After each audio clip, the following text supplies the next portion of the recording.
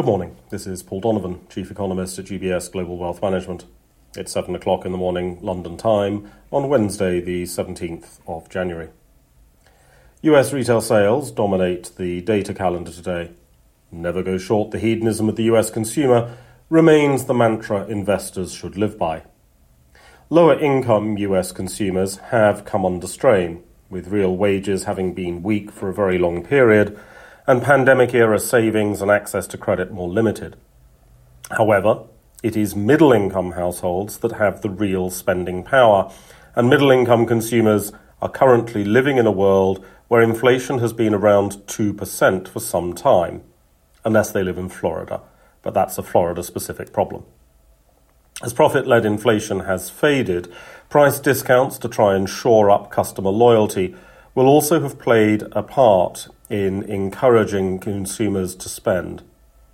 US retail sales, unusually by international standards, do include restaurant spending, so some of the switch to spending on having fun is captured in these numbers. For investors, the change in narrative is worth noting.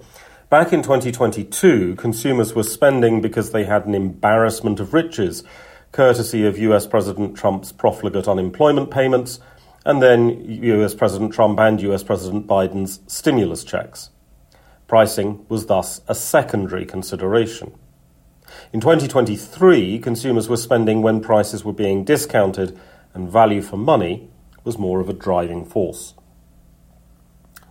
UK December consumer price inflation was a little higher than expected as tobacco taxes increased, but producer prices showed more aggressive deflation than had been anticipated.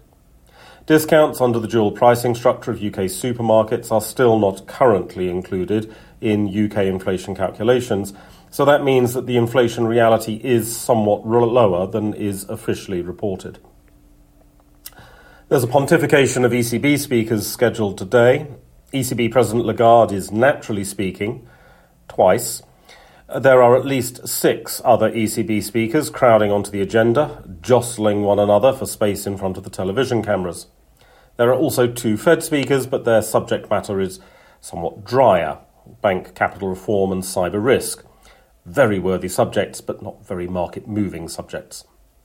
Markets seem to be reacting more to expectations about policy than they have been to evidence from the real economy. So unfortunately, this babble of voices cannot be entirely ignored. China's gross domestic product beat the official target for 2023, coming in at 5.2% year over year. This is not a surprise.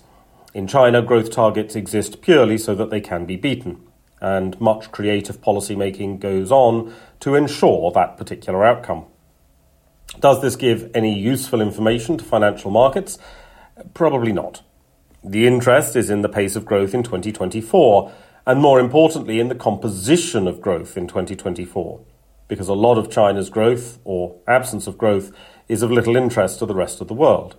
Internally focused growth is of limited interest. Academic research suggests China's economy is around 2/3 its reported size, still sizable, but with a smaller global impact even before considering its limited propensity to import. That's all for today. Have a good day.